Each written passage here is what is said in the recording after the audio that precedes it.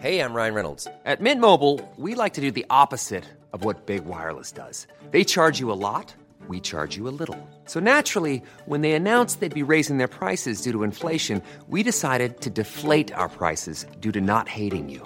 That's right. We're cutting the price of Mint Unlimited from $30 a month to just $15 a month. Give it a try at mintmobile.com/switch. $45 up front for 3 months plus taxes and fees. Promo rate for new customers for limited time. Unlimited more than 40 gigabytes per month. Slows full terms at mintmobile.com.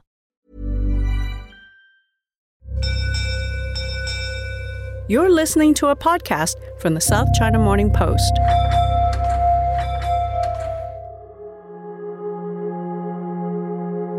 Let me take you back 1 year to about February, back when a semiconductor shortage helped shut down the world's production of new cars. It's been months, and you still can't buy a PlayStation 5. And now the world is running out of chips because companies can't make them fast enough. Can you put your arms around how big a problem the shortage of semiconductors is right now?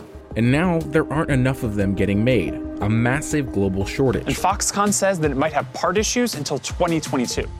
Suddenly, we found out that everything in our modern life needs semiconductors.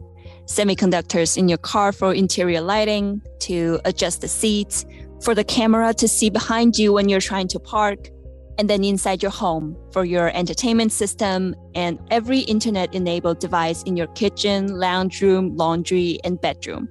And of course, the handheld device you're probably using to listen to me as I speak right now. But now, it's not so much a case of where to get semiconductor chips from.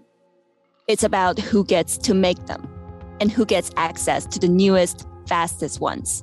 It's a contest about who can access the technology to make semiconductors and who gets to use processes that push the laws of physics to the very limits of human knowledge to unlock new capabilities in technology, allowing for the continuing development of everything from self-driving vehicles to Bitcoin, artificial intelligence, virtual reality, and the metaverse.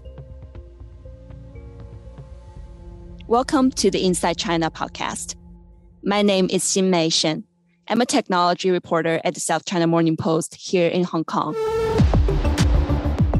Right now, we're witnessing a revolution in semiconductor technology.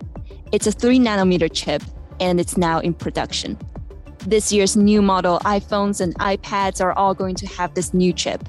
But if you think it's just about something designed in Silicon Valley in California being assembled in Shenzhen or Zhengzhou in mainland China, let me tell you how this particular chip gets made.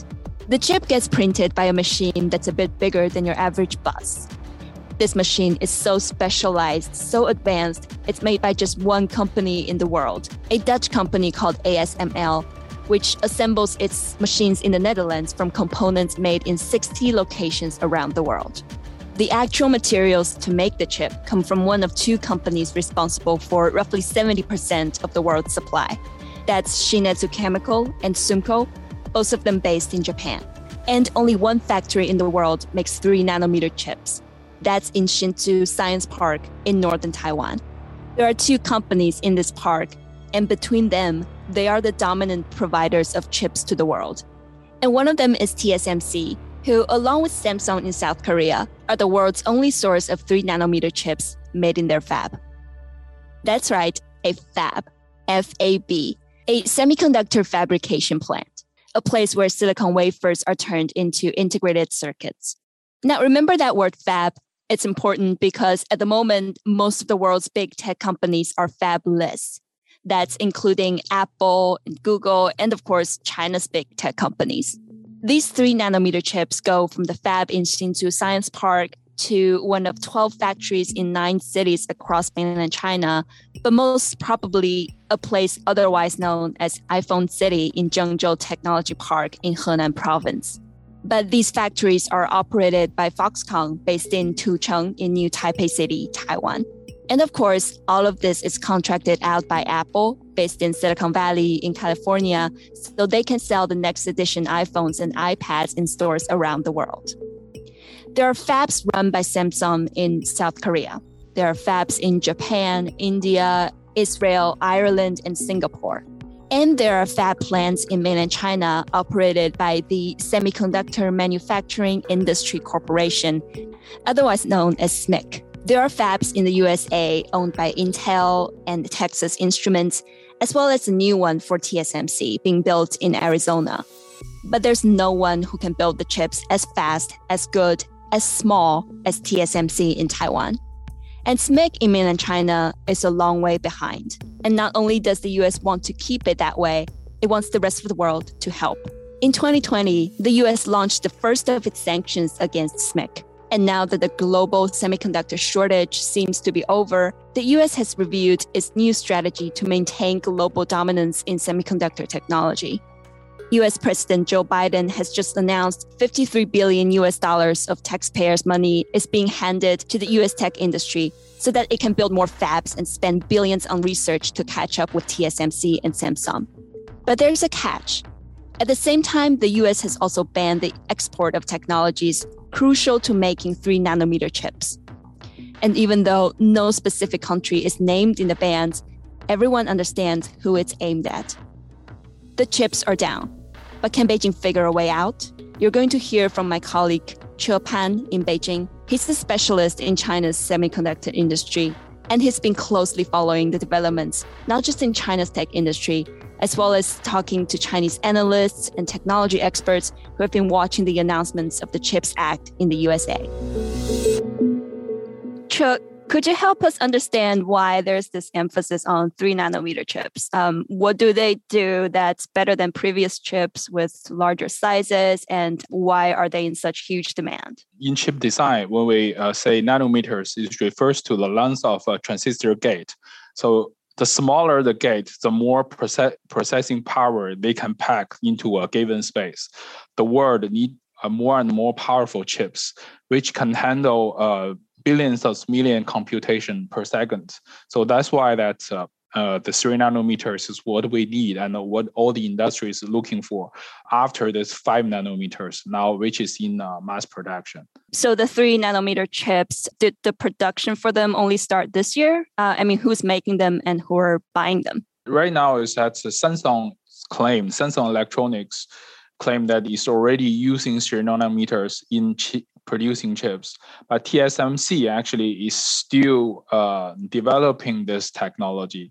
And TSMC said that we'll bring this technology into the chip productions maybe this year or the next year. Customer-wise, basically, who actually need this cutting-edge technology is all the American fabless companies like Apple and Qualcomm.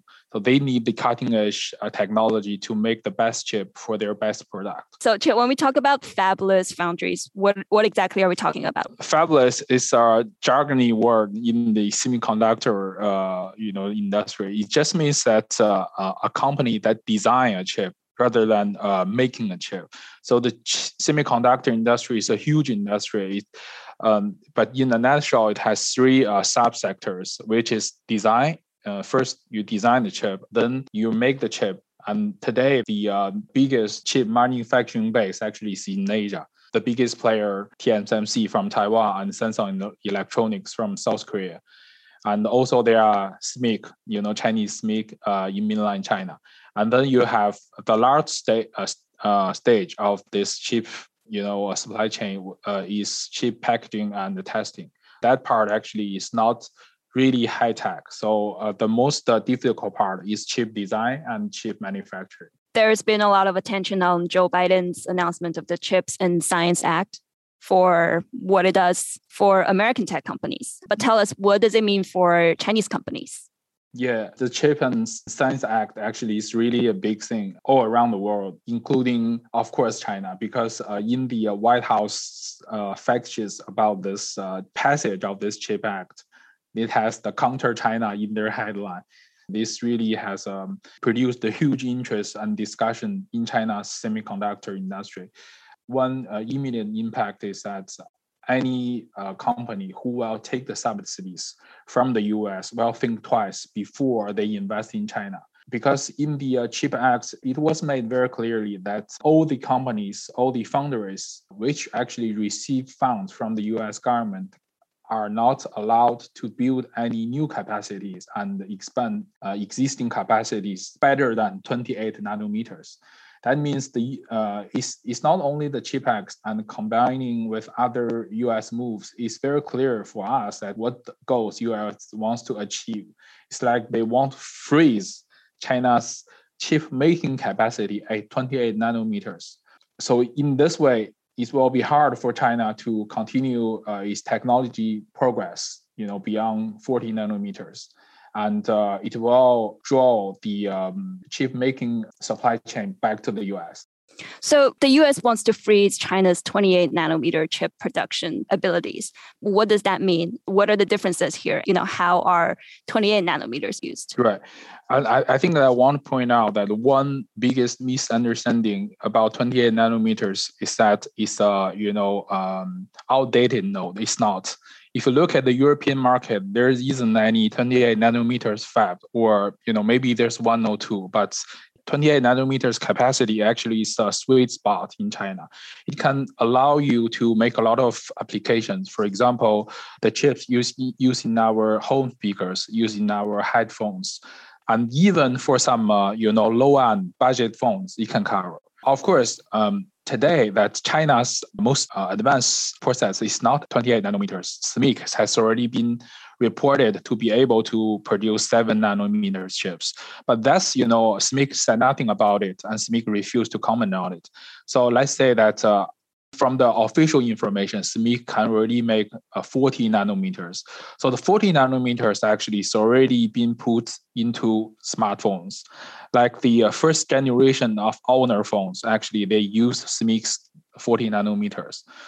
But if China's ability are phrased as 40 nanometers, that means that we cannot progress. The others, TSMC and Samsung, they continue to improve to maybe 2 or 1 nanometer. So that means that our a gap between them will be larger. So before, in the past years, the technology gaps between SMIC and TSMC, we say, is like 4 generations. So if China is phrased at this current now, but the others continue to move on. So that means there will be a larger technology gap between our foundry and their foundries. So if the US, Japan, and the Netherlands are dominating the tools and the materials, how did the world's most famous foundry ended up basing in Taiwan? That's a very good question. Actually, Taiwan hasn't become the world top manufacturing base in one day. There was a saying in Taiwan, it's like tens of thousands youths work hard day and night to save Taiwan to have TSMC.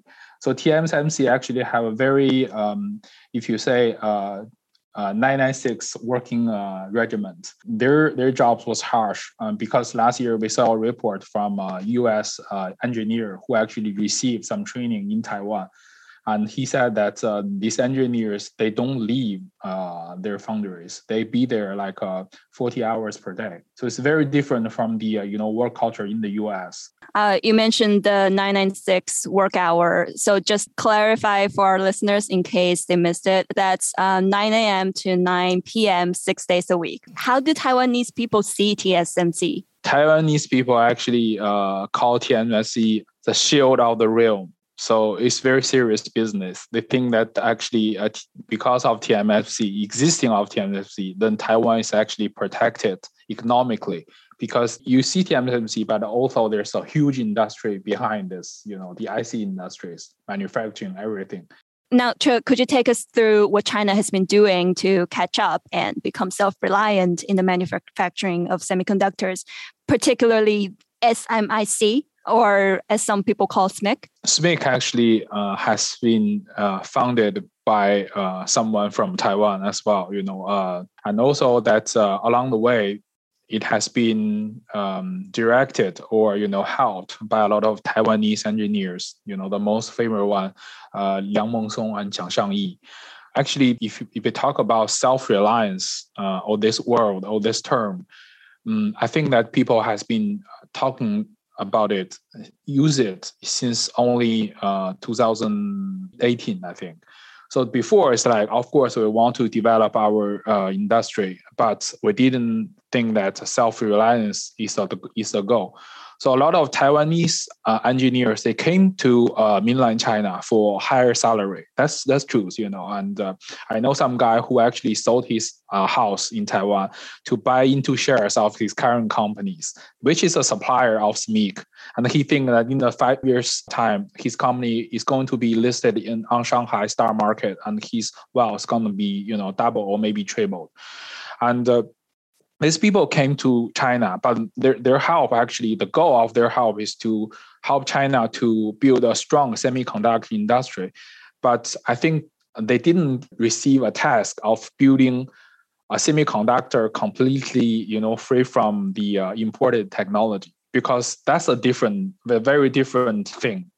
So today is that if you look at the Chinese semiconductor manufacturing and, of course, design, we have made huge progresses, since, maybe 2014 or 2015. And this because Chinese government, of course, put a lot of money into it. With this amount of government support and a lot of private money pouring in, tell us, where is it actually at today? What's its status?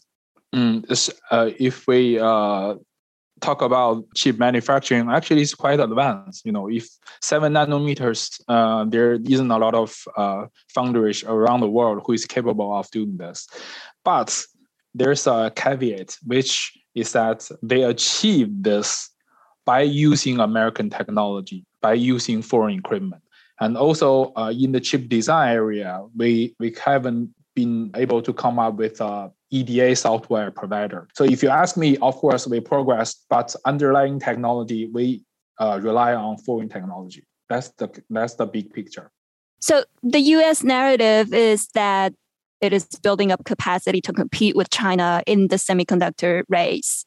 What does the reality look like to you? Yeah, I think that the U.S. said this, and it said out-compete China. Actually, it won't out-compete China. But the reality is that it has always out-competed China in the semiconductors. And if you look at the EDA software, because we have the report several days ago, which saying that U.S. actually is targeting EDA software, considering to add it to the new sanctions against China, then a lot of people told me, then we are screwed, because there's no substitutes in China for EDA software. Definitely not. Sorry, just one sec. Could you quickly explain EDA to us? EDA actually software, they are very important for the chip designs. Every chip, go into our computers, smartphones, they have to be designed by using EDA software. More than 90% of Chinese companies, as far as I'm concerned, use US EDA software to design their chips. No matter what types of chips, they use it. And of course, this is not only Chinese companies, so Korean companies, Japanese companies, Taiwanese companies, all the same. Yeah, everybody says it's a race, but from where you stand, what is the reality? Tech war, race, all these words that we have been using, that I think that if this is a race that US has already, being ahead of us, and in terms of semiconductors, they have, dominance in the industrial upstream supply chain. And now they want to build more chip making capacities, to draw all these big foundries back to the US. They will be more stronger than, their current status. But if you look at the, the really big picture, except Huawei, who actually is barred from buying chips which contains US technology, all the other Chinese smartphone makers like Xiaomi and Oppo, Vivo, they're free to buy Qualcomm chips, right? And also, there isn't any ban on the consumer sales, like Apple, making big sales in China, no matter what type of their products. I really think that US is targeting China's underlying capability, not the consumer market. And more important things that it didn't say that Chinese semiconductor design company cannot use Intel for making the chips. You can design it, and you can ask our foundry to do it, and then the supply chain is in our side. But this is purely from a technology point of view. The politics, I'm not yet an expert. I think that U.S. still value China's market. They of course their company make big numbers here, so they want to continue to sell all kinds of electronic products in China, but they want to contain China's ability to provide its own industry of this, fundamental technologies like semiconductors, because nowadays it goes into everything. Thank you so much, Chair. And we'll see your stories on scmp.com. Yes, thank you. It's very nice chat with you guys. Just before we go any further, let me update you on a couple of things that have happened as we put this podcast together. These are stories that are part of a much bigger story of this battle for dominance in semiconductors, and you'll find them reported and analyzed on scmp.com. Firstly, a scientist named Gang Chen, born and initially educated in mainland China, now at MIT in Boston, has published a paper claiming he and his team have discovered a material known as cubic boron arsenide, which can conduct heat 10 times better than silicon. That has huge implications for the next generation of semiconductors in development.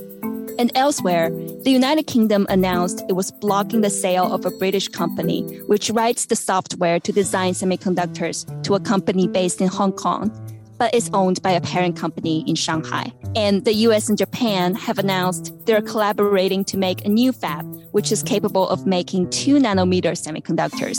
It's due to start operating 3 years from now. Can they make the multi-billion-dollar research and tech gamble and win? Only time will tell.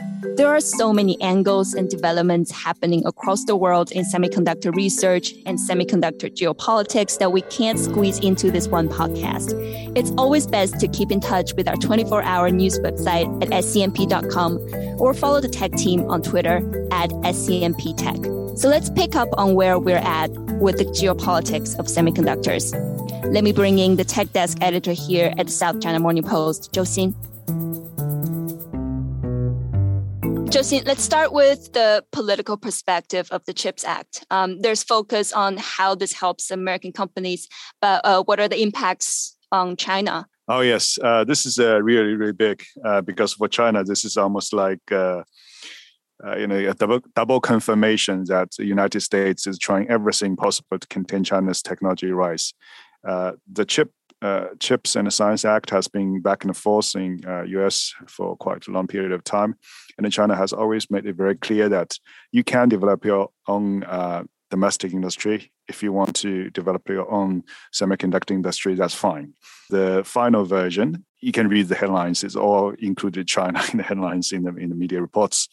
So, of course, China was very angry about the political implications in this bill. And as we all know, they're talking about this new Chip 4 lines. And for China, this is basically an open plot to sideline or to marginalize China's role in future key supply chains. And this is a very, very bad for China's future development. And it also is almost a direct saying, we don't like you, we don't want you to participate in the future global supply chains. This is certainly a very bad thing for China. That's why you can see the strong responses from Chinese foreign ministry, from the media, from the industry. Mm-hmm. But as you mentioned, like how this is going to help the American companies, this is an open-end question. I mean, we are not sure whether this really can help American companies. Remember, the CHIPS Act is open for Taiwan and South Korea and other chip companies as well. So are we going to say that Intel will necessarily beat TSMC or Samsung in the future because of this bill? I mean, this is the jury is still out. You talked about this as an open plot.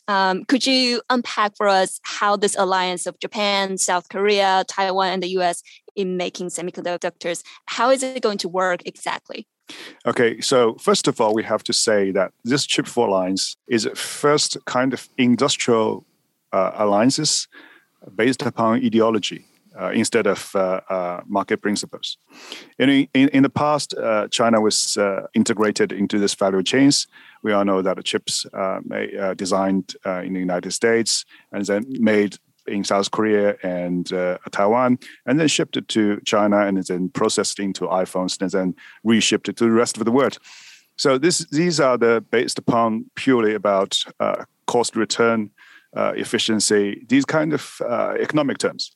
But this one is different. This one is based upon saying we share the same values. Okay, we of free societies, human rights, respect, press freedom, etc. So this is first of all, this is like a big change from the past, and this is something that China is not happy about. And then secondly, this is also the chip four lines with South Korea, Japan, and Taiwan. In all these three economies are important trade partners for China. And China's role in the global economy or in the global supply chains, to a large extent, depends on its interactions and relations with these three markets. And also, when China sees the future of the world, there's one kind of unrealized division in China's positioning of itself for the future's world is, China can be a dominant player in Asia. The United States can be another bigger player in Americas. And then European Union will be one. So like the world will be divided into basically three blocks. So the Chip 4 is basically ruined China's this remote kind of plan.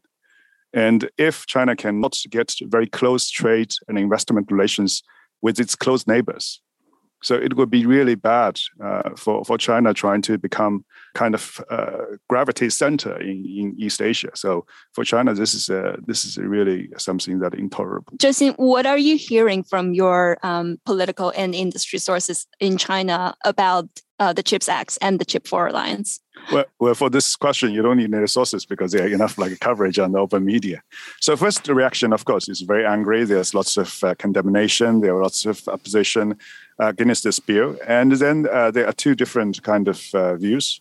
One, of course, is we can say pessimistic, because it will certainly make more difficult for China to attract investments from the world's best companies and to attract the best technologies available in the world.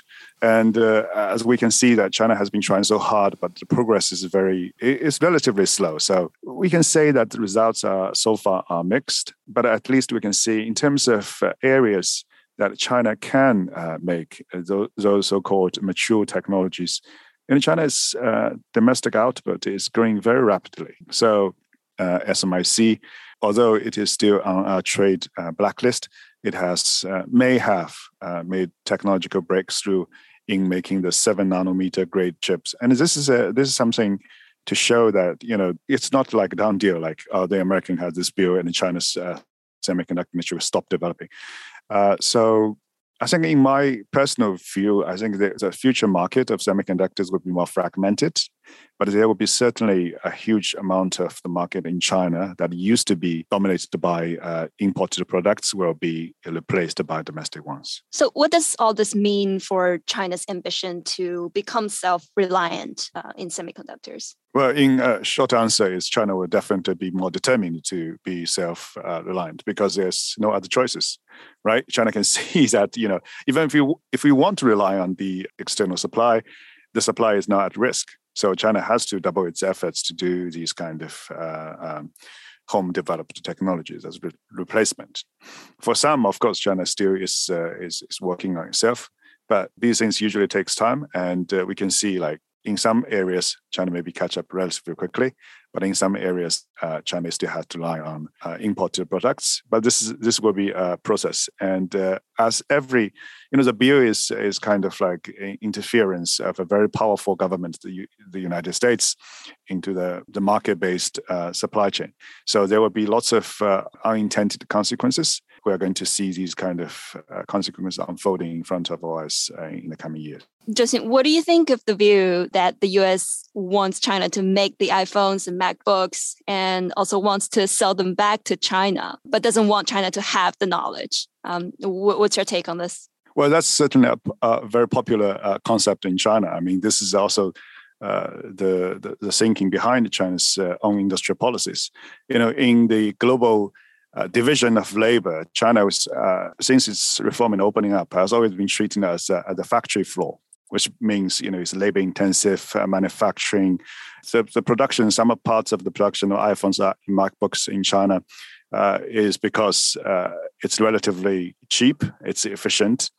And but China has to move up the value chain. You look at China's demographic changes, and you look at China's growing demand. You look at the ambitions of the young Chinese people. China cannot stay as it was factory. So the only path is technology, is technological progress. So with or without these kind of pressures from the United States, I think China's determination of making technology progress to move up the value chain there. So, Joe-Hsin, what are you watching out for next in terms of reaction from Beijing about this CHIPS Act and the Chip 4 Alliance? What are some of the possible formal response, you think?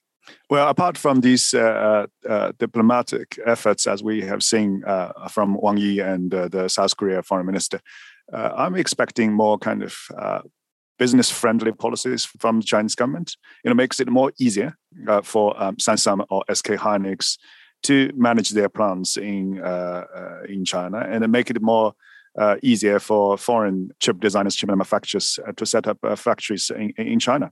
Remember, if the US is assigning $52 billion right, for the semiconductor manufacturers on American soil, and this is not something hard to do for China. If you can give subsidies to chip makers in the United States, China can do similar things. And in fact, China is pretty good in doing these kind of things. The US is starting to learn some tricks from China's playbooks for industrial policy and planning, government subsidy. But remember, China has been doing this for years. Joe-Hsin, thanks for your time. Thank you, Xingmei.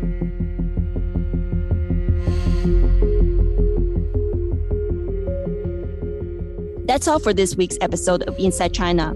There's so much more we couldn't fit in and so much more happening about semiconductors. The best way to find out the whole story is to head to scmp.com for the latest news and analysis. It's great to be back in the studio here in Times Square in Hong Kong, and great to be back with you. Don't forget to follow the work of the SCMP Tech team on Twitter at SCMP Tech. I'm at SHENXINMEI. Keep that mask on, get that booster shot, stay safe, and bye for now.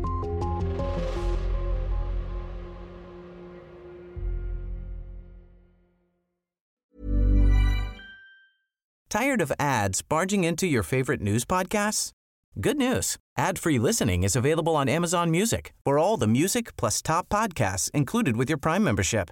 Stay up to date on everything newsworthy by downloading the Amazon Music app for free or go to amazon.com/news ad free.